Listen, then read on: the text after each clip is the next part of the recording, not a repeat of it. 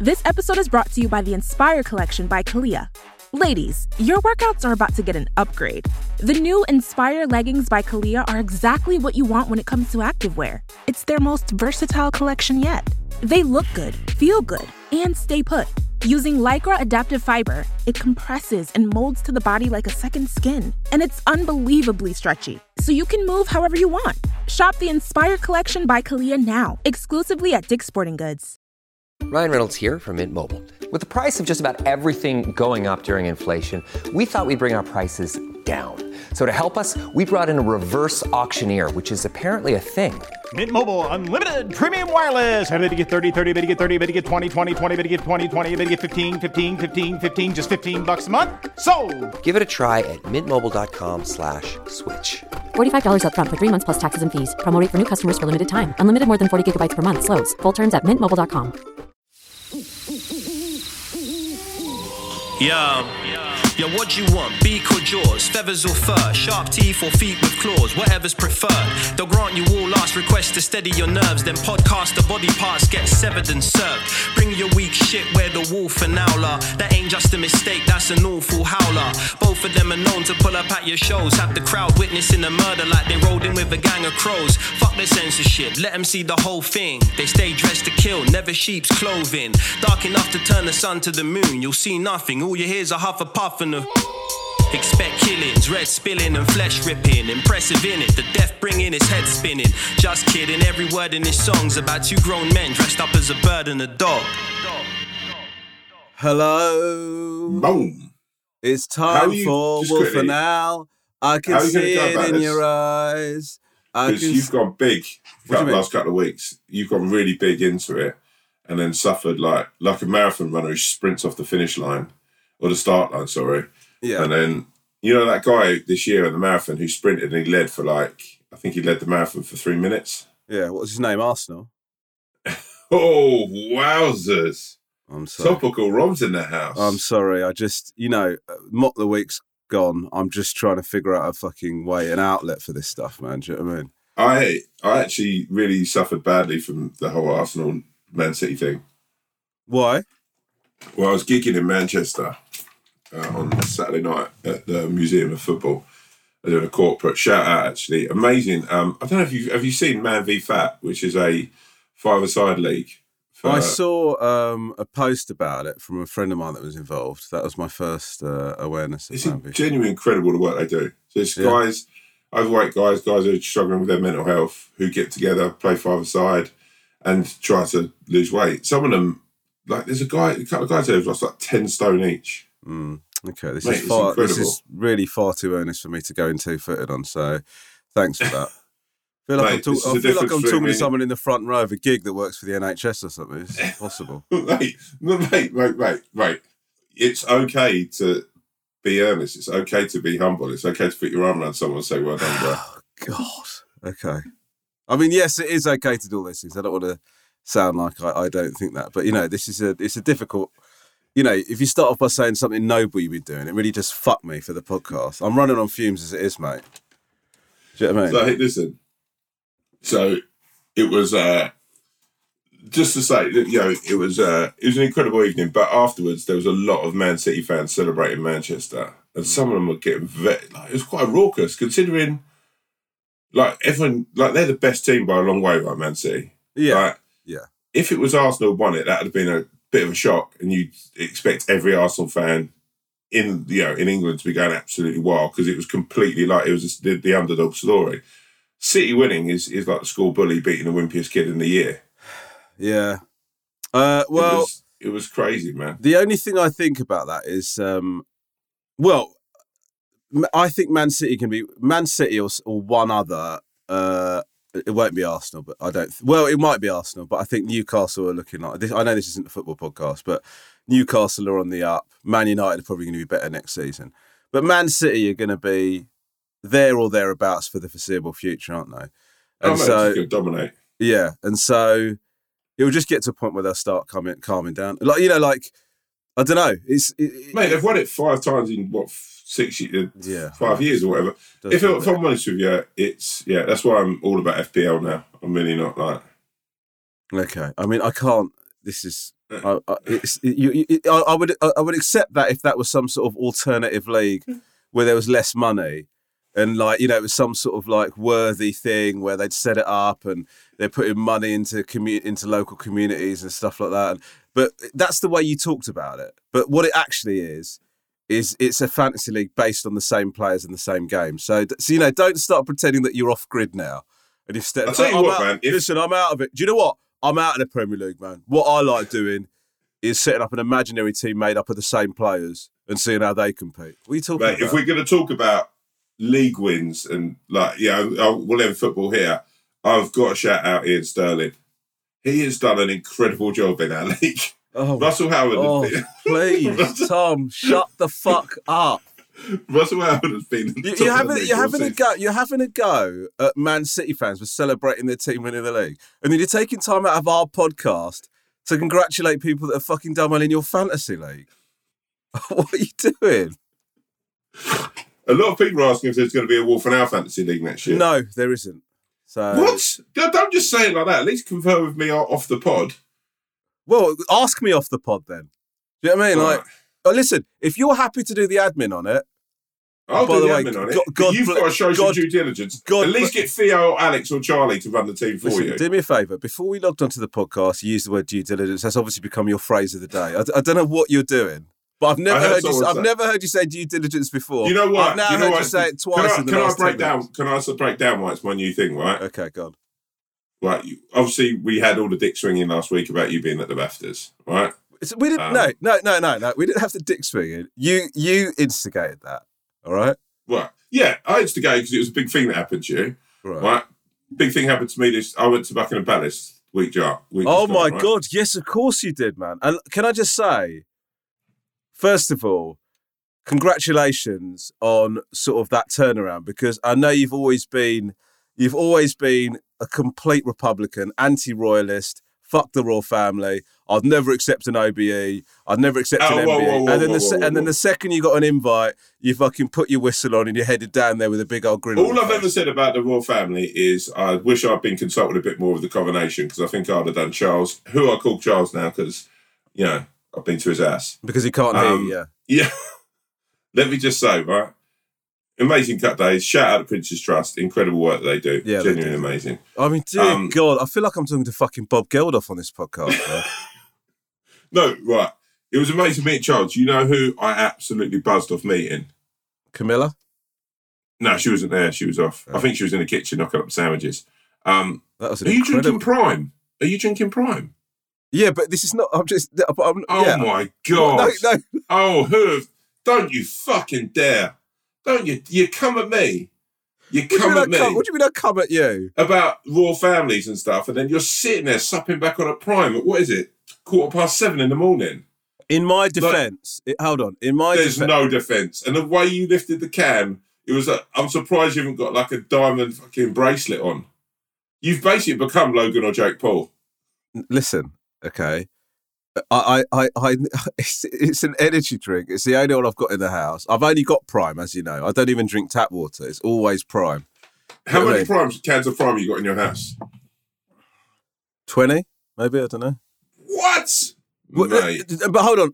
You are living swaggy. I'm not living swaggy. How many Primes are you drinking a day for? No, this is like the first one I've had in a while. Can I just fucking hell? I don't know. This is. You're talking about your charity work, and now I'm getting absolutely fucking smashed to pieces here. Mate, look, if I'm Bob Geldof in this fucking situation, you're Mick Hucknall. Wow. There's no doubt. No, let me tell you what happened. They sent me the Prime because I bumped into KSI. I told this story a while ago. I bumped into KSI at some radio station, and I told him that my kids are into Prime, and then they every now and again they send me some Prime, like so, and I am running on fumes at the moment. I came back from a gig late last night. I'm doing this. I mean, my life is not hard, by the way. Let me just clarify that. Yeah. I'm not complaining. And then I'm doing the audio book for my children's book that's coming out in July, and then I've got 4 gigs tonight. So I'm just sort of. Yeah. Do you ever have that thing where you wake up in a little bit of a panic about what your day's got? Yeah. But what you should be doing as well. Have a hearty breakfast, my baby. Do you reckon? Have a hearty breakfast. The only thing okay, this is disgusting, but the only thing I slightly worry about having a hearty breakfast in all truth. A poo. Yeah, because when your day's that full on, because I'm basically, as soon as I finish here, jump in the car, go to the podcast, go to the audiobook, and then I go straight from the audiobook to do the gigs. And it's like 4 gigs that I'm just like running between. I don't know where the shit time is in that. Do you know what I mean? Like, but that's a tricky one. At lunch, when you get to the audiobook, have a poo then. That's what I was doing when we were doing I don't want it to be my first act arriving at the studio. Well, yeah, but mate, get it out of you because you'll be better. Or just have that edge to the book. But then if you need a poo, you're going to need a poo for the whole of the read. Because then you get that sort of like edge of your seat fucking vibe to it. Guys out there, if you ever happen to listen to the audiobook of Little Muffin Drops the Mic, you will hear an urgency in the read. And you'll know that's because Tom Davis gave me a poo strategy before I went in to do that. Anyway, Tom, we have digressed massively because you're talking about your charity work and the stuff that you're involved with Charlie, and then you got distracted by my... So Charles was amazing to meet, right? Incredible. Yeah. You know who absolutely buzzed my mind? And this is where Due Diligence came from. Bugsy Malone. Oh, I love Bugsy Malone, man. I can't even tell you, right? Number one, like the day before we were doing the awards, incredible young people. Yeah, go on, sorry. When he came up and did his award, right? I'd done mine about 2 people before and I'd egged it massively. I sort of got a few words wrong on the auto cue. Another thing that happened to me recently, auto cues, by the way, can go and fuck themselves. They're the worst things ever. It's a tricky proposition. I won't deny that. But anyway, go on. And when you're dyslexic, it makes it even harder, right? Yeah. So the nerves I had, and then I sat down and I was just like, oh man, it was awful. And then Bugsy Malone came on and he kind of freestyled what he was going to say and he spoke from the heart. But he spoke in that, I can't think, Bugsy Malone. And he's just so fucking cool. Everything was just, he was just himself. Anyway, after we met Charles and stuff, I went over to Bugsy Malone and sort of I was a bit thirsty, but I had a chat with him in the Palace. But everything about him, I thought I looked good. You did look good. You looked unbelievable. My God, though. Bugsy looked incredible. And he, by the way, shout out, he's an amazing, lovely man. But he said to me, he went, did Charles know much about you? And I was like, yeah. And he went, he did his due diligence on every fucking person in this room. That I respect. And when he said due diligence, I've used it every day since, in any circumstance I can. Mate, I mean, listen, due diligence is important. I mean, I love due diligence, and I think it's something I support. No, but in all seriousness, an England shirt with due diligence number 1 on the back. That's a great shout. You got the shoulders. Just due diligence done. Yeah. One of the things like when I did the last book, every time when you do a book, you have to, or when you do anything, as you know, you've been doing it for the curse. Which, can I just take this opportunity to say, is a fucking masterpiece, man. Thank you, bro. I'm so proud of you for making that show, man, and your performance in it and everything. I can't believe my friend is responsible for that. It's just amazing, man. So if you haven't watched The Curse, please do watch it. It's Tom and James created with the People Just Do Nothing Boys created that show. It's amazing writing. The performance, your performance in it it's so good, man. You're so fucking talented, man. I'm so proud of you. But anyway, that wasn't what I wanted to talk about. What the you were talking about press. You were talking about sorry. I had your dick so far into my mouth that I forgot what I was talking about. But it was a nice moment. It was really like it. But like whenever you do a show, or whatever, you have to do a day of just like non-stop promo for it. So it's like with the radio ones, they'll put you in front of a laptop, or you go to a studio and then you just like interview. So I did it for my last book. Was the last time I had one like a mega intense one, and so it was a day of just like. I think it's like a whole 9 to 5 of doing radio interviews, right? And the difference between people that actually had any awareness of what the book was and people that had just been told 30 seconds before you're coming on, he's got a book coming out. I don't expect people to have read the book. Obviously, I don't. That's too much of an expectation for people that are interviewing loads of people. But some people go, I remember one, I won't name who it is, but I'd been told they were desperate for me to come on and chat about it. And then, honestly, the opening thing was, so you're It says here you've done a book. You've done a book. So what's the what is the book about? Is it tell us about fiction? So Is it it's fact? as good as it gets. Yeah, and so what is it?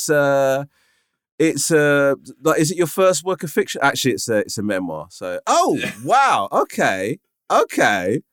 And it's about your life, because before being a comedian, you were a surveyor. It's exactly like that.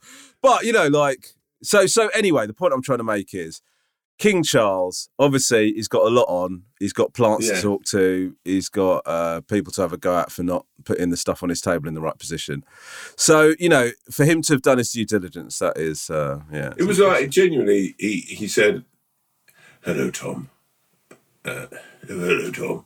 And I was like, you're all right. And I said, because actually, weirdly, hello, Tom. Hello, Tom. And I said I'd done the scaffolding on Buckingham Palace, which is a true story. About 13, 14 years ago, I'd done that. Yeah. And he said, no doubt, you had been nurturing and watering that little story in your mind, ready to drop the bomb. Right, I'm going to level with you, Ron, because you know me. I tried the material out on nearly everyone on the way in there. And of course you did. Of course you did. I'm pretty sure I heard at least 3 people going, oh, God, as that big guy said about fucking the scaffolding. Why is he telling everyone? Could we keep the scaffolding man away from me? Because as I moved on to talk to somebody else, he said, that isn't the end of the story. I'll come and catch up with you later, Chaz.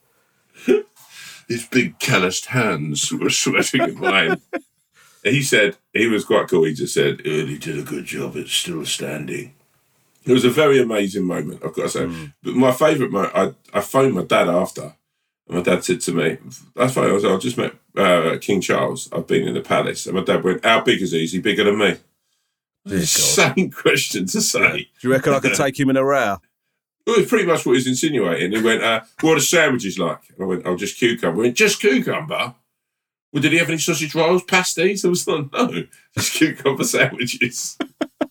Your dad's such a legend. Yeah, it was like... do you know what? Do you know I did their Christmas party? Yeah. And the Prince's Trust? No, it was Charles and Camilla's staff Christmas party at Clarence House. What? Yeah, when did you do this? This is before he was king. This is like... It's a few years ago. He's only become king this year, like in the last fucking 2 months. So I just got an email going... wow. Prince Charles and Camilla would like you to do their staff Christmas do. So I went along to do stand-up. Did you meet him? Yeah. So they were like sat in these 2 kind of throne-like chairs at the front of the room, and then all their staff are the audience of the gig. And so I turned up there, and they're like magicians and shit like that. And it's pretty... Mulhern? Mulhern wasn't there, no. More's the pity. But one of the things that happened was, first of all, none of the staff would laugh at the joke at any of my jokes until Charles and Camilla sort of started laughing. So there was like a half a second delay. Because they were very nervous about booking me, because I don't know who'd asked for it to be me, but I know that the person... Camilla, I reckon Camilla would be a big Romesh fan. Yeah, I think so. She's got that about her, hasn't she? I think she's definitely she likes the owl. Yeah, she's got an owlish... She's got an owlish quality about her, isn't she? Anyway, I did the gig, and they were really nervous. They kept reiterating to me to not do anything, too offensive or whatever. So I wasn't a prick. I listened to the brief, and I delivered a royal suitable set at the thing. And then I got taken to a room next door, and then I got to meet them afterwards.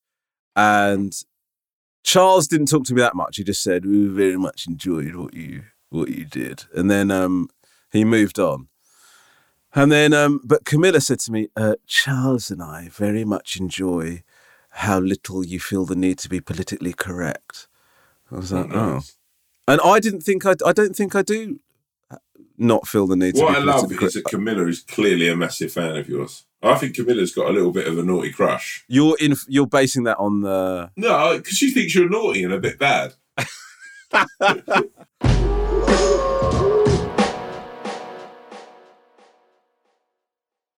If you're looking for plump lips that last, you need to know about Juvederm lip fillers. With Juvederm Volbella XC and Juvederm Ultra XC, your lip look, whether it's subtle or bold, can last up to 1 full year with optimal treatment and no additional maintenance. Find a licensed specialist and see if it's right for you at Juvederm.com today. That's JUVEDERM.com. Add fullness to lips in adults over 21 with Juvederm Volbella XC or Juvederm Ultra XC.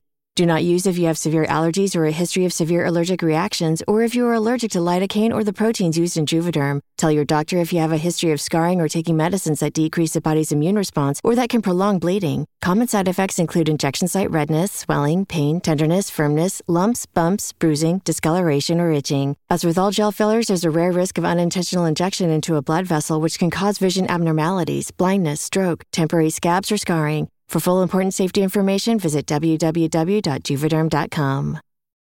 This episode is brought to you by Rakuten. If you're shopping while working, eating, or even listening to this podcast, then you know and love the thrill of the hunt. But are you getting the thrill of the best deals? Rakuten shoppers do. They get the brands they love with the most savings and cash back.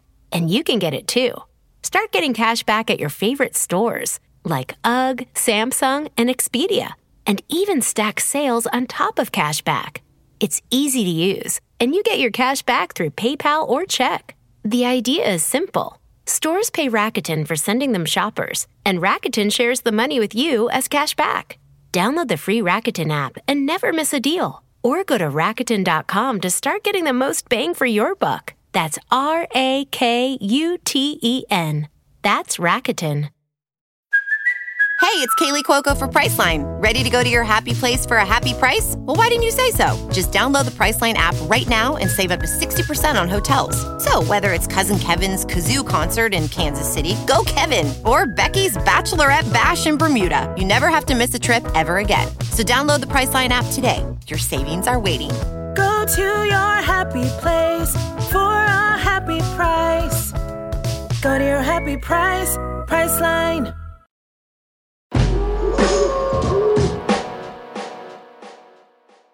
Were you nervous was it one of these things where you're nervous the entire time you're there, basically, or was it? No, I was nervous for the award ceremonies. Actually, going into Buckingham Palace was an amazing thing. What is it like? What is it like inside there?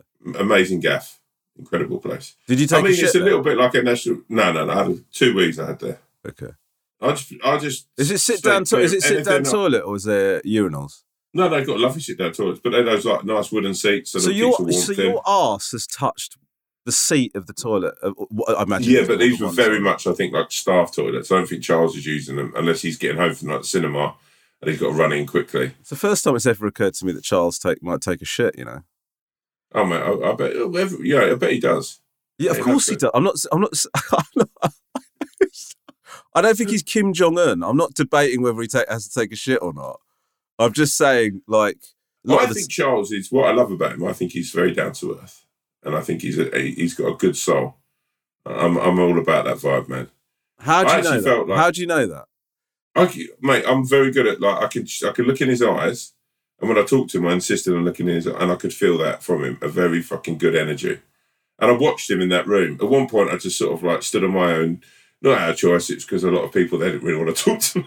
And a lot of people were like, oh, yeah, I've heard the scaffolding story, mate. And I watched him with other people. And whether he was chatting to Rylan or Bugsy or Holly Willoughby or, you know, one of these young kids who's... So whichever one of the famous people he was talking to, he was like... No, but also, I'd say that the young people that were there and the volunteers from Prince's Trust, he actually gave them more time than anyone. Yeah. You know, I think he's a good guy. I think he's a good egg. Yeah. No, you're very much... for someone who makes time for others. Yeah. I think that's an important thing in life. That's his job, isn't it? I mean... No, he's not... But I'm just saying, like, I'm not... Listen. Right. It's all of my job, your job to an extent, is to But it's a bit like saying, I really appreciate Rom taking the time to deliver 90 minutes of stand-up that night. Mate, I do. When I see you do stand-up, I go, what I'm saying is that's my job. I appreciate you. No. Here's the difference, right? Okay. And this is a point of modern society. Yeah. There's getting up and doing 90 minutes of stand-up because you've got to do it because it's your job, and being okay at it. And there's someone who gets up for 90 minutes and absolutely does their absolute best to give everyone in that room a memorable evening that they can go home from, and that everyone in there's enjoyed it, you've enjoyed it, and you've given something to everyone who's brought a ticket. There's Charles, who for me is, I think, when he worked that room, and I can only speak for the, but he seemed like he loved being there and he talked to everyone. It didn't feel like... So there's a matter of someone taking the time, like if you walk in and a shop assistant says, "Oh, what are you after today?" And you're like, "A pair of trousers," and they help you find the best pair of trousers for you. You walk into a shop and they say, "How can I help you?" And you say, "I'd like a pair of trousers." You do that, do you? Yeah. Like you're in an episode of Mr. Ben. Like you just go, "I would like a pair of trousers. I would like your very best trousers, please." No, I'll walk in and they'll say, "Well, oh, hello, sir," and I'll say, "Oh, hi, I'm after a pair of chinos, or I'm after a pair of cargo pants." I don't think I've never done. What do you do when you go in there? Well, they have stuff on display, don't they? You know, of course they do. I'd understand that if you're walking into a shop where it's just a person behind a counter. And there's nothing. Which I think would be good, by the way. I think actually sometimes with shops it would be better to have everything in a room where you can't see it. Yeah. So that you just walk in and then there's like a changing room and some members of staff out the back and you say, and they're like, "Oh, hello, what are you after?" I was like, "Oh, I'd love a jumper." "What sort of jumper after you?" "Well, a red one with a sort of figurine on the front." Yeah. And then, they go out the back and they go, "Oh, we haven't got anyone, but we've got a blue one with a tortoise." And you go, "Oh, I'll try that on, please." And then instead, because I actually sometimes go in shops and get absolutely befuzzled by all of the different things there, and sometimes don't buy anything because it's just so much. Well, first of all, what I would say is you must get such a massive hard on when you go into Argos.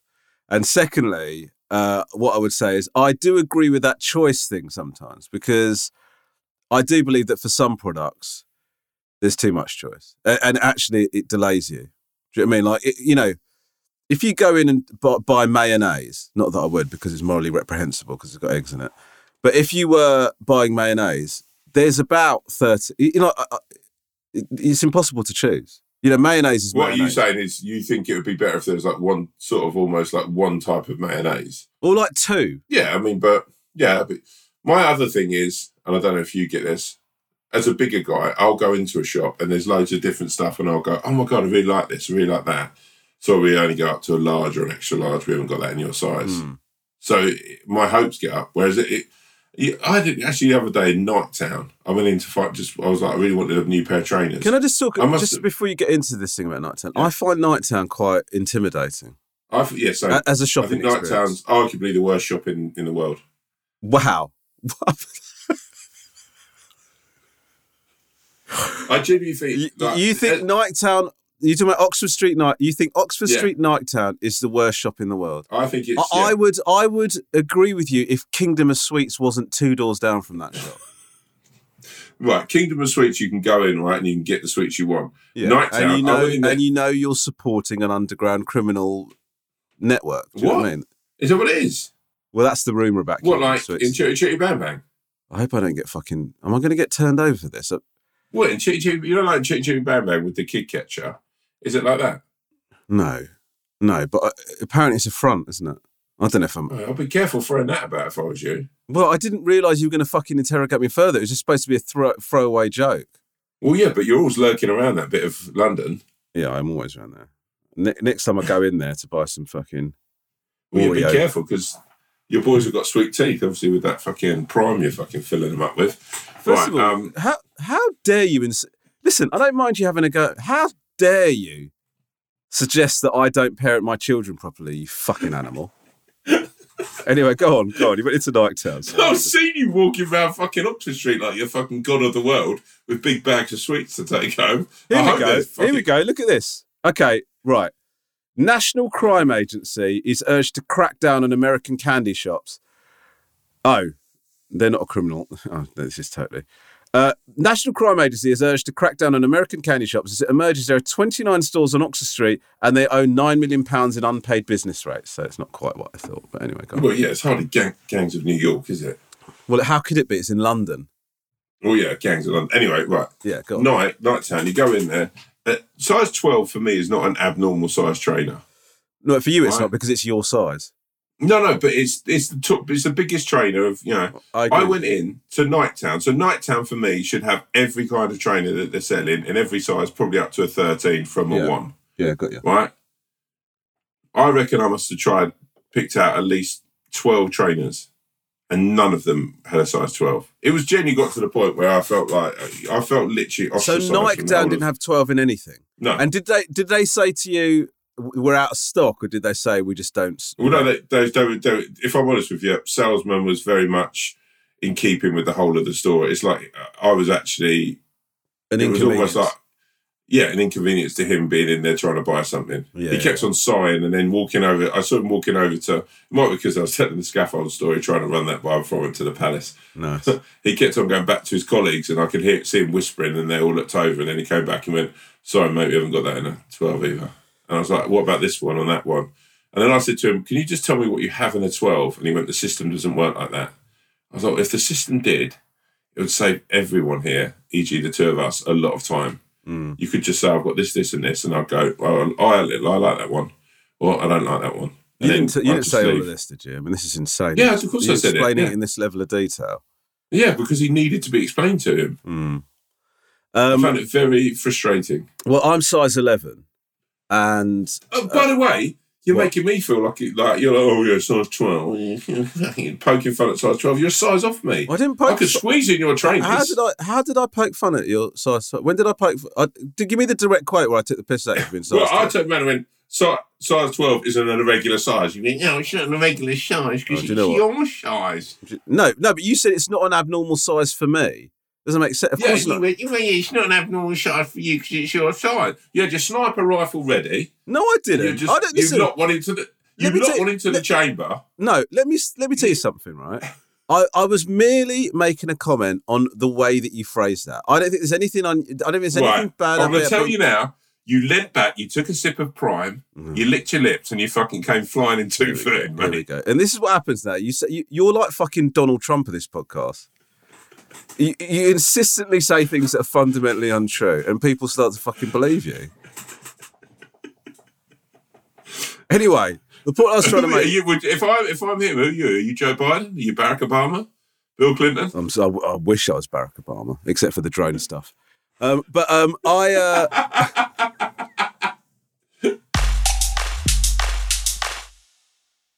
Whenever I've stopped doing it as much now, but when I went through my phase of like trying to get hold of like limited edition trainers off resellers, as soon as you tell them you're a size 11, they're out of the game. They're just like, I just don't get. We don't have any call for 11s. If you're a size 8 or a size 9, yeah.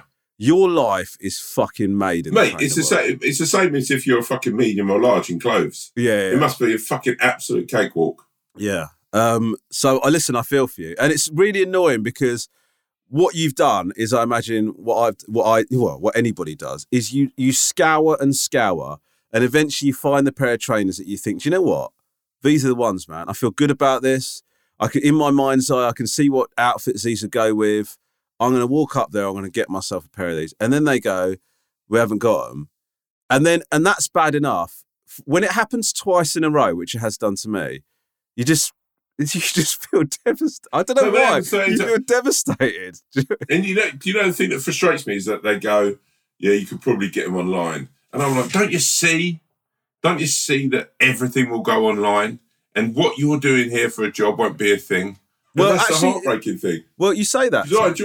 I enjoy going in the shop. I enjoy chatting to someone. But I think there'll be a point where, and I think they already do this, okay, because I think there's the thing where they just have the store to have the store. They don't give a shit if they actually sell anything to you. It's just the experience, and then you go and buy it online. Yeah, but me and Catherine went out the other day shopping, and we had an amazing time just being out, actually shopping, seeing clothes, buying some few bits, mainly for Catherine. Isn't it amazing that you're talking about that like it's it's an experience? So you walk into the shop and the stuff is there in front of you. You can actually look and touch it and sort of interact with it, and then you can buy it. You're describing a shop. But to my point, the due diligence that you see from some people who actually really enjoy what they're doing, that gives me a kick. I always shake a hand and I'm like, as we're leaving, like I'll just sort of make sure, like Catherine and Grace will be sort of leaving the shop, and I'll make sure I skip back and say to someone, thank you for being amazing. Well, look, first of all, I wouldn't leave a shop and then go back in to do that. I would sort of just deal with it in the initial transaction of thanking them. And I do think you're absolutely right to give credit to people that work in retail. They go through it, right? They properly go through it. So if somebody's giving you good service, then I think it's a nice thing to sort of be grateful. On the other side of that, I would also say that I'm pretty tolerant of people giving you shit service, because I just feel like as long as they've got it right, I don't really care if they're being friendly or anything. Not because I don't value that, but I just sort of think, I don't know what you've gone through today. Do you know what I mean? Like, yeah, I get that. Yeah. You know, sometimes you just sort of think, I don't know how. But you know what would be interesting is if you went into a store, someone was quite rude to you and a bit moody, and then you're like, oh, fair enough, they might have had a bad day. Yeah. And then maybe give it 2 weeks, go back in and see what they're like then, and then you maybe try 3 times. And at the end of it, you go, well, actually, they're just not very nice as a person. So what are you doing? You're endorsing what? You become some sort of stalker for this member of staff, do you? Is that what you're advocating? No, I'm just saying that you kind of want to build up an idea before you make a perception. Why are you bothering to make a perception about anybody? Who the fuck are you? Compiling a dossier on people that serve you in a shop.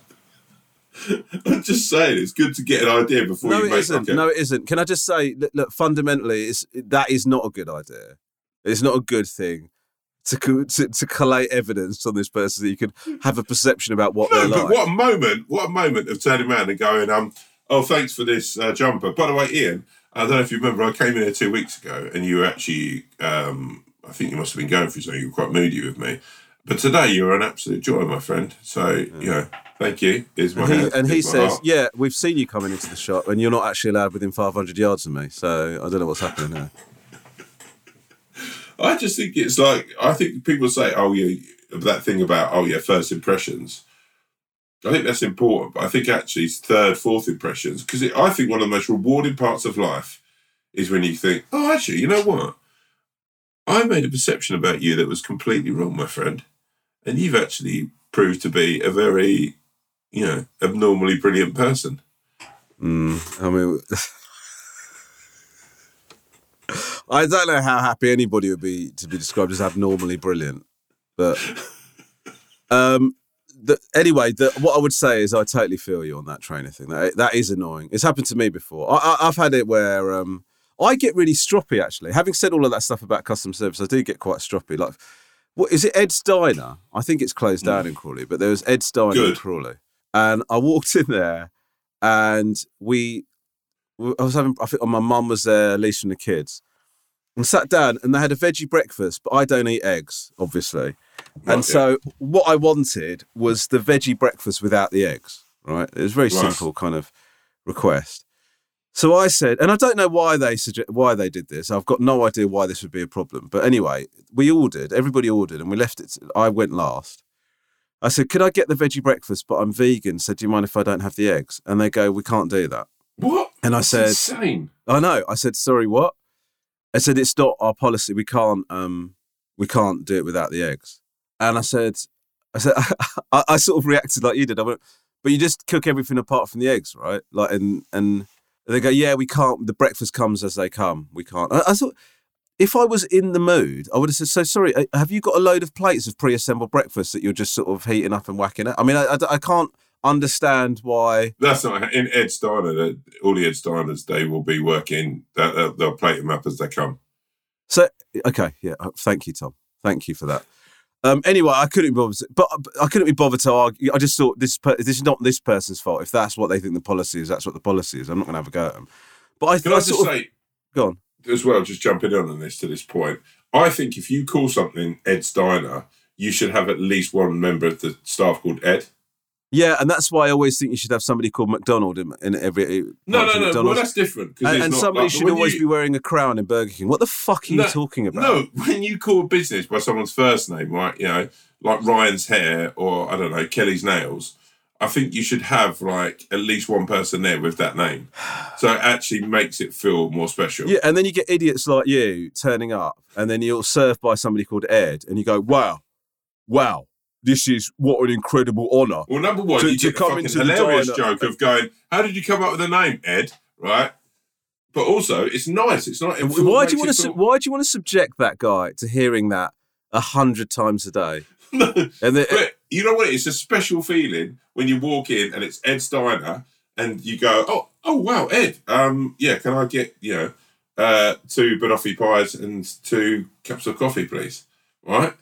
It's like, wow, there's fucking actually Eds here. It's a special moment. What I would a say bit is, like meeting the king. Yeah, I'd say you and I have got a very different idea about what a special moment is. Anyway, listen, we've got to do emails here. So let's get... Let's... Oh, by the way, before we get into the emails, I ate a printed burger last night. What? A printed burger. What's a printed burger? 3D printed burger I ate last night. Where was this? Whoa. I was doing a gig at the Tommyfield in Kennington. Beautiful gig. James Gill's a legend. Yeah, so I met up with James beforehand to have a spot of dinner pre-gig. And... at the Tommyfield? At the Tommyfield, yeah. Well, the printed burger was at the Tommyfield? Yeah, they don't print them there. She said to me, "Oh, we've got a new vegan burger." She know the very nice lady that runs the gaff. Yeah. So we got a new vegan burger here. It's 3D printed, and so I said, "Oh yeah, I'll try that." And so I had it. It was insane.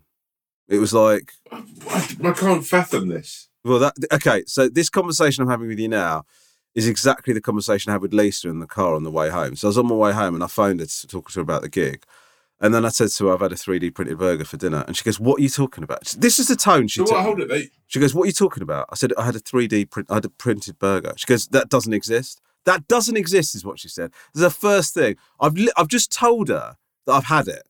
She goes, it doesn't exist. Yeah, but she might have been thinking you were being like silly or facetious. Okay, listen, I'd like to think she knows enough about me to know that I wouldn't fucking say that as banter. So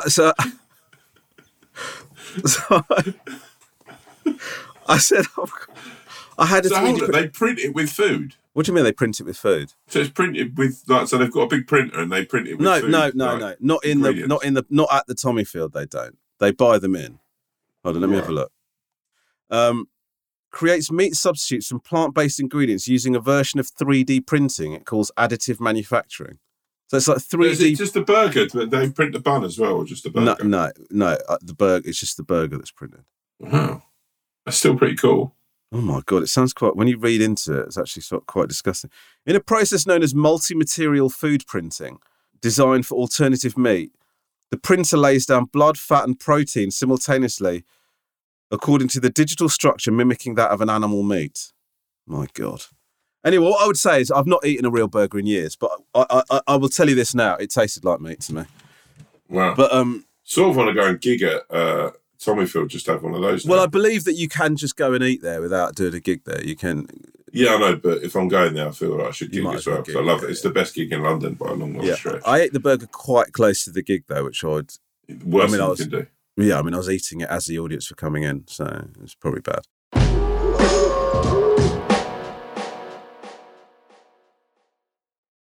Shipping can make or break a sale, so optimize how you ship your orders with ShipStation. They make it easy to automate and manage orders no matter how big your business grows. And they might even be able to help reduce shipping and warehouse costs. So optimize and keep up your momentum for growth with ShipStation. Sign up for your free 60-day trial now at ShipStation.com and use the code POD. That's ShipStation.com with the code POD. There's a lot that could impress you about the all-new Honda Prologue EV. True, it's got class-leading passenger space and clean, thoughtful design and intuitive technology. But what really sets the Prologue apart from the competition is that it's more than an EV. It's a Honda. Honda, the power of dreams. Visit honda.com/prologue to learn more. Oh, it's such a clutch pickup, Dave. I was worried we'd bring back the same team. I meant those blackout motorized shades. Blinds.com made it crazy affordable to replace our old blinds. Hard to install? No, it's easy. I installed these and then got some for my mom, too. She talked to a design consultant for free and scheduled a professional measure and install. Hall of Fame son. They're the #1 online retailer of custom window coverings in the world. Blinds.com is the GOAT. The GOAT. Go to Blinds.com for 40% off site-wide. Blinds.com. Rules and restrictions may apply.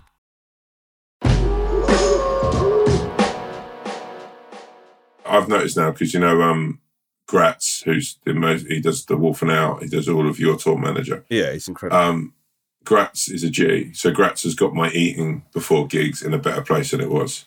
I wasn't eating. I was having lunch and not eating and getting quite faint before a gig. So Gratz has got my eating schedule into a place. What do you mean he's got your... I mean, this is something that he's not had to do for... By the way, Grazio Abella, tour manager extraordinaire, one of the best in the game, right? I think the best in the game. Tour manager for most of so many massive comedians, right? And now, he must be thinking, this is my fucking legacy. I'm taking the Wolf and Owl on their fucking tour. But I don't think, with all the people he's worked with, he's ever had to do an eating schedule for somebody he's tour managing. So what is he having to do for you? He just makes sure I've had a chicken sub or a bag of crisps at around sort of 6 o'clock. Oh my God! It sounds what it is. Pathetic. But I find it very caring, and it makes me really happy that I have him in my life. Yeah, not caring enough. It makes me feel that someone's looking out for me. Okay. And I think that's a nice thing in life. But it's a lovely thing in life. Really nice. Yeah. No. Sometimes it's nice to have someone in your corner. Yeah, and I'd like to take this opportunity. Gratz has now become a friend of mine, and I'd like to say to Gratz, on behalf of Tom, thank you so much, and I'm so sorry. Because it's my fault that you two got involved with each other. So, right, let's do some emails. Oh my God. Once again, thank you to the Swan for selecting the emails. She did it late last night when I remembered to tell her that we were doing the podcast today. This is from the Testy Eurasian Lynx. Wow. To Wolf, Owl, Swan and Cat. In your recent BAFTA the Future episode, the imitating... By the way, big shout out to JT for the episode naming. We can't claim... He's amazing. We can't claim any responsibility for most of what's good about this podcast, actually, is the truth of it. Is JT. Yeah. Wolf, Owl, Swan and Cat. In your recent BAFTA the Future episode, the imitating iguana wrote in to tell you that they have found themselves imitating the owl. My mother, the dizzy red squirrel, has taken to modelling herself on the wolf. For about a year now, she's been replying to any news or mildly interesting WhatsApp message with wowzers. She drops... I like that that's my legacy. She drops a do you into conversation whenever she can. Has taken to talking about the two of you in the same way she might keep me up to date with my cousins. Oh, can you say cousin, please? Cousin, yeah. I'm quite glad you think... I say cousin. Cousin, like there's a Z in it. Yeah.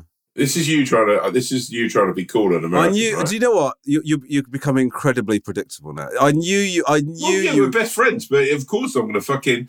Mate, it's not like you. I reckon you could go out to anyone if you've been on a bus and you turn to the conductor and go, just to check it out the road. Yeah, I'm going to go and see my cousin.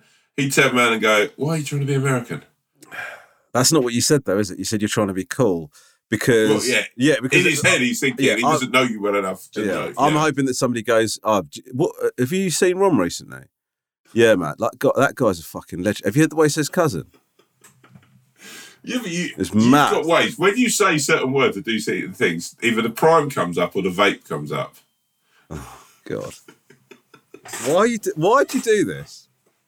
Why do you you're not a nice person, you know. I am a nice person. But look, when you go back and watch it, right? When you say certain things, the vape will come up, and if you're feeling extra sugary or like you're extra cool, you'll take a sip. So you've got all this sweetness that's rolling around in your mouth. You've got cherry coke vape followed by a fucking hit of Prime. Oh God. Anyway, let's carry on with this email. You absolutely turn me out. You're basically, I'm on the floor in the fetal position, and you're giving me an absolute fucking shoe. I'm just saying, there's a lot of times at the moment with this vaping and the Prime, you're like a 14-year-old boy who's just like got a new paper round, and you're absolutely fucking keiko. Anyway, let's carry on with the email. Go on, my friend. As he takes this up. I'm quite glad she thinks the wolf is doing a bit with the arts pebble, or should be filling the freezer as we speak. Can I just say something? The wolf is not doing a bit. No, that's true. He does have an arse pebble, or a number of arse pebbles. I can actually show you. I've got it in a bag now. I've got shout out friends of mine, Tommy and Abby, got me a little arse pebble bag. It's very nice. God, it's actually got a following, this thing. I'm obviously to blame for all this, having introduced her to the podcast. Have your parents taken on anything you've introduced them to the point where it's pretty much become their thing, not yours? If the Swan selects this message, the dizzy red squirrel is obviously going to hear it, and watching her trying to work out if it applies to her will be endlessly entertaining. Do you, the tasty Eurasian Lynx? Tom, did I sort of fumbled that read, but do you understand the question? Yeah, I do. Yeah. My dad has a mild obsession with Ramesh. He thinks Ramesh is absolutely hilarious. And my mum. Well, my mum and dad, they sort of have taken like my friendship with Ramesh to sort of almost feel that Ramesh is now part of our family. Yeah. So I am if part of Ramesh the family, aren't yeah, you are, yeah. But they've never. I think has my dad met you? Yeah, met your dad. Yeah. Like he will basically, I'll talk about Ramesh like if they're in down a pub or something or they're out, they'll almost be like, "Oh, Tom and Ramesh are doing really, really well." Like we're brothers.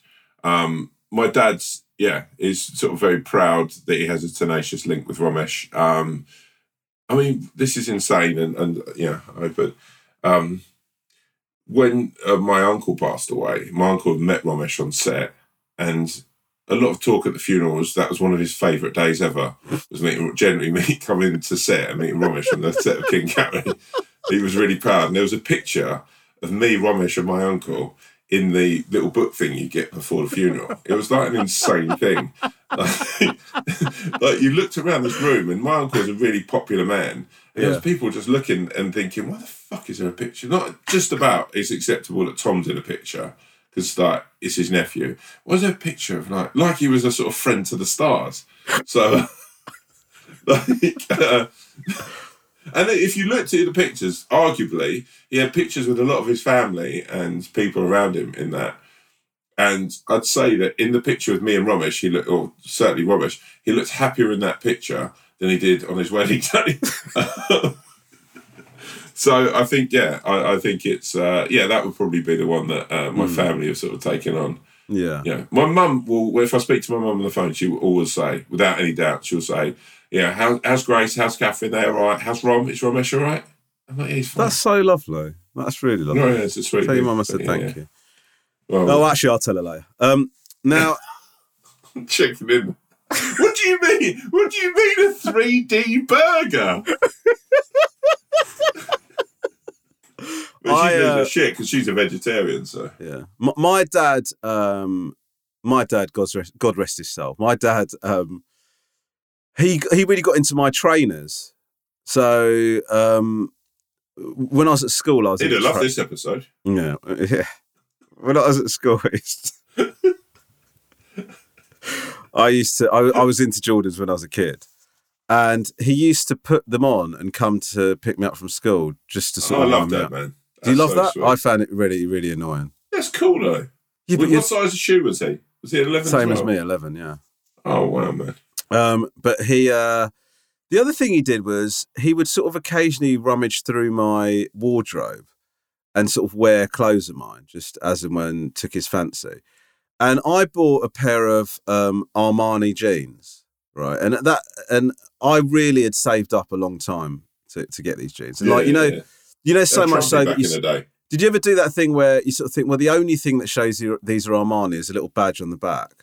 So I'm embarrassed to say that I used to tuck that bit of my shirt into the thing so that the badge was shown. So like the opposite of a French tuck. Yeah. Dutch tuck.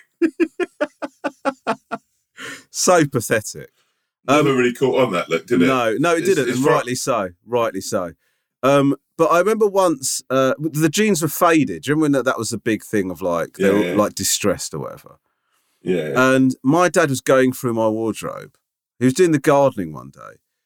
Was looking. Man. Yeah, he found these jeans. Just assumed that they were destroyed and needed a pair of shorts to do the gardening in. So cut the legs off the jeans and wore them as a pair of shorts to mow the lawn in. Right. Now, two issues with that. One, he hadn't spotted that these are jeans that I'd saved up for fucking ages to buy, right? And just cut them up without checking with me or anything. Secondly, he cut them so short. I just basically walked out the back garden to see my dad wearing a pair of Armani Daisy Dukes as he mowed the lawn. just doing a cakewalk around the back garden. It was absolutely horrifying. Anyway, did he invest in a new pair for you? No, he didn't. No. He had to resave. My dad was like an absolute legend, but stuff like that he would just sort of go, it's just one of those things, isn't it? What can I do? I remember saving up for ages because I'd seen this pair of like similar thing, like Versace, like the sort of distressed jeans in a window of a shop in Sutton, and I used to go past and I was like, I'm going to get them. And I remember, similar to what we talked about, I went in, they didn't have those ones in my size. And then there was a guy who used to work in the shop called Slick. He was quite a cool character, obviously with a name like that.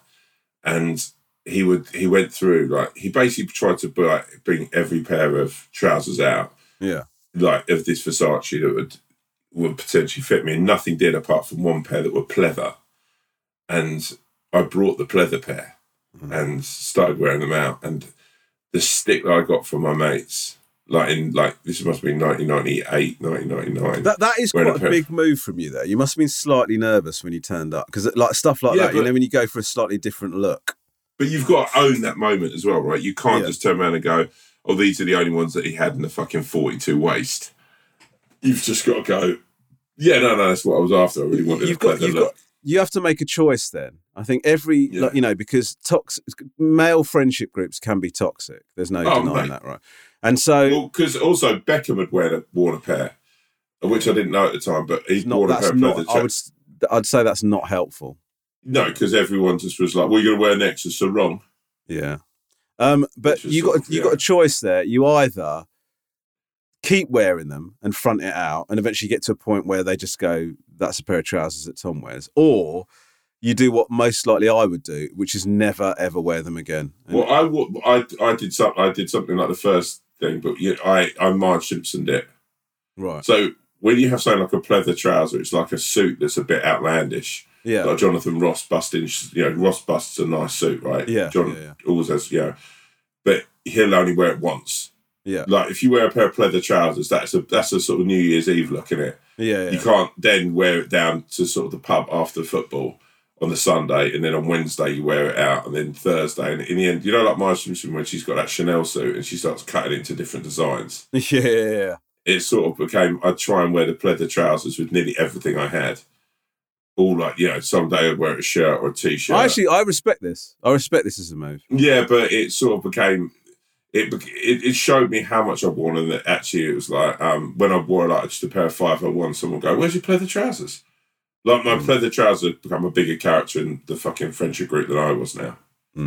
Well, it's a sad story, but listen, I respect you for sticking with it, man. It's one of the reasons why I love you. Okay, this is from the Disgusted Daegu. Hi, Wolf, Owl and Swan. My question is about my boyfriend and his habit of... Oh, no. My question is about my boyfriend and his habit of spitting in the street, which he sees as socially acceptable and which I find myself repulsive. In every other way, my boyfriend is polite, well-mannered and always keen to make a good impression. But I'm concerned that his tendency to spit in public can come across as rude and that my family and friends eventually see him perform his disgusting habit and alter their opinion of him as a person. My boyfriend has lots of amazing qualities and is an awesome partner, but I feel like this one habit is really letting him down. So my question is, are either of you guys spitters, or do you agree that spitting is disgusting? How do I let him know that he needs to keep his saliva to himself? Thanks for selecting my email. Love the pod. The Disgusted Daegu. Tom Davis. Well, I personally think this is. I think he's been, sadly, he's basically been led on by, I think, the craze in football, Premier League football, with the snot and the spitting. It seems the only sport where it's socially acceptable to spit all the time is football. You don't see basketball players spitting on the court, do you? No, and they exert themselves in similar ways. I think it's a very good point, Tom. Yeah, American footballers, I can't remember. It seems like not just Premier League, but footballers seem to find it. I've never seen a boxer who, arguably, in those 3 minutes, is knocking themselves out, spitting on the floor. They'll spit into a cup, and they'll, So I think that makes it so. I think it's a disgusting thing when you see someone spitting in the street. I think it's just, or you know what's really bad when you walk past, you see a fresh bit of gob that someone's done on the street. Sometimes there's no getting around it, right?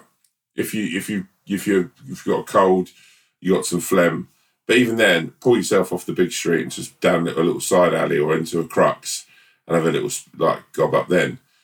But I think it should be. I think if that is a problem that he has, if he has an undue amount of phlegm, he should just have a little just get what the babies have. Because actually, that's in a sense what he is, a big baby. is he should have like a little beaker that he carries around with a lid on it. He spits like a into spit that. beaker. Yeah. Yeah, and then if someone goes, "What's that?" It's my spit beaker, and someone says, "Oh, that's disgusting. That's really gross," and then he'll go, "Oh, actually, it is a bit. Maybe I shouldn't carry it, or maybe you shouldn't just spit everywhere." I think it's akin to litter bugs, isn't it? Yeah, I am inclined to agree with you. I think it's absolutely rank. I think it's so disgusting. And I've had I remember as I read this email, I had this vivid memory of like me taking the kids down to the shops, our local shops. And this guy sort of, as we were walking past, sort of spitting sort of across my path. I don't know if he was doing it to be sort of hard or whatever. It's just rank. And I think you need to tell your boyfriend to stop. It's not okay. It's horrible. And I want you to imagine, if you imagine everybody did that regularly, do you know what I mean? Like, what the fuck's going on? It's horrible. Yeah. I mean, the streets would be glistened in spit. Yeah, it's just untenable as a situation, and he needs to stop. You don't need to do it. It's rank. So please, on behalf of you, Dago, I would implore your boyfriend, stop. Please stop spitting in the street. As well, it's, and may I shout you out, Ron, because I was there the night that incredible bit of stand-up that you've put out, and it's on your Instagram. I was there that night. I think it was an amazing message. Oh, cheers. And I think it was a brilliant observation, but also incredibly delivered. But I actually think that aside you, he'll be doing this with his friends. Yeah. I actually think, again, it should be something that they're turning around and going, mate, that's disgusting. Yeah. They need to do that. And someone's saying that. Because you'd hope that, when you do something as gross as that someone says something. Yeah. So listen, Dago, good luck with that. I hope it all works out. But, in our opinion, and, we're not the ultimate authority, but he needs to stop. Right, Tomo. Yo. Do you want to do the good thing? Let's do it, baby. Bowser was a dog. Like any regular dog, he lived on a sweet, sweet street with other dogs who lived 2 doors down, 3 doors down, 4 doors down. And most days his owner would take him for a walk and he'd be let off his lead, and in the park he'd run with the other dogs and he'd chat to them and they'd chat to him. But a lot of time he wouldn't have much in common with them apart from save the fact that they were dogs. Then one day he was playing in his garden. He sort of slowed down and sort of sat in the shade and took a rest from the sun. And a lonely cat came in and he said to the cat, "Oh, hello, how are you? Are you okay? Like, what are you doing in my garden?" And the cat was like, "I always just go from garden to garden. My owner actually lives 6 miles away, but I only go there twice a week." And the dog says, "Well, don't you worry about being fed, or don't you worry about being cleaned, or don't you worry about somewhere to sleep." And the cat's like, "No, I'll find a way." The dog says, "What are you interested in?" And the cat says, "Oh, chasing bumblebees." And the dog's like, "Shit, I like chasing bumblebees." And a friendship is born and a friendship's blossomed. Anyhow, the dog invites the cat one day to sort of stay and have some tea with him. And as they're sitting in the garden eating tea together, his owner comes out and goes, "Shoo, shoo, shoo, get away, get. And the cat runs off. And the dog is quite sad about this. So the next day the dog sits and waits, and the cat comes back, and the dog and the cat start chatting, and the owner comes running out again and says, "Shoot, get out, get bad cat. This happens 3 or 4 times, and after a while the cat just thinks, well, you know what? I can't be bothered to go and see that dog as much as I like him. It just feels that, we're not supposed to be together." So the dog waits most days for the cat to turn up. He never does again. And from there, the dog sort of takes a bit of a nosedive. He stops eating. He starts not wanting to go out for a walk. And he starts to feel quite sad and morose. And his owners are like, "Oh, what happened to..." I can't remember his name from the start of the story now. What's happened to him? He used to be such a lovely dog. And then they start realising, actually, the cat that used to pop by used to fill his spirit full of sweetness and kindness. And actually him and the cat had a lot in common. And the owner goes out one night and sort of drives around in the neighbourhood looking for the cat. And she finds him just sitting under a lamppost doing what cats will do. And she puts him in the car and she takes him back and opens the gate, and the dog's sitting there all sad, and the cat runs in, and the dog goes crazy, the cat goes crazy. They smile, and then she makes some spaghetti, a bit like Lady and the Tramp, and they sit and they chat. The moral of the story is this. Friendships can be built in strange ways. Sometimes you can come from different neighbourhoods, you can be different species from different worlds, but there'll be a talking point or something that will light inside of you. A bit like me and King Charles, or me and Bugsy Malone. Friendship is a really, really sacred thing. Check in, don't judge, and always remember this. Friends can come in all shapes and sizes. Treasure each and every one of them. What did you say? Treasure? Yeah, I got really excited at the end. Treasure each and every one of them. It's an ode to friendship. Much like your friends friendship. can come in every shape and size. Share every one of them. You know what? I think that's great advice. Share your friends, and share every moment you have with them. These moments should be shared. Thank you so much, Tom. That was beautiful, and I totally agree with the sentiment. I was listening to a playlist the other day, and I discovered a song I haven't listened to for a long time. We're going to play us out. Hopefully, JT, if you can find it. Well, you will be able to find it. It's Chris Kaliko with Orangutan.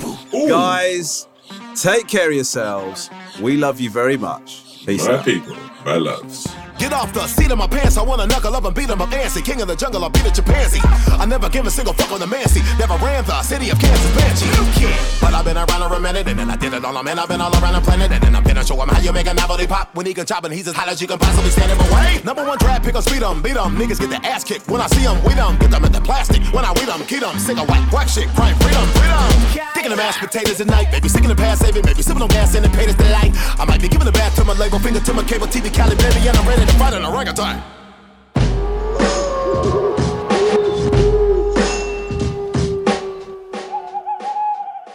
If you have a problem, opinion, feedback, or anything at all, please email us at wolfowlpod@gmail.com. That's wolfowlpod@gmail.com. We'd love to hear from you, mainly because we don't have any content ideas.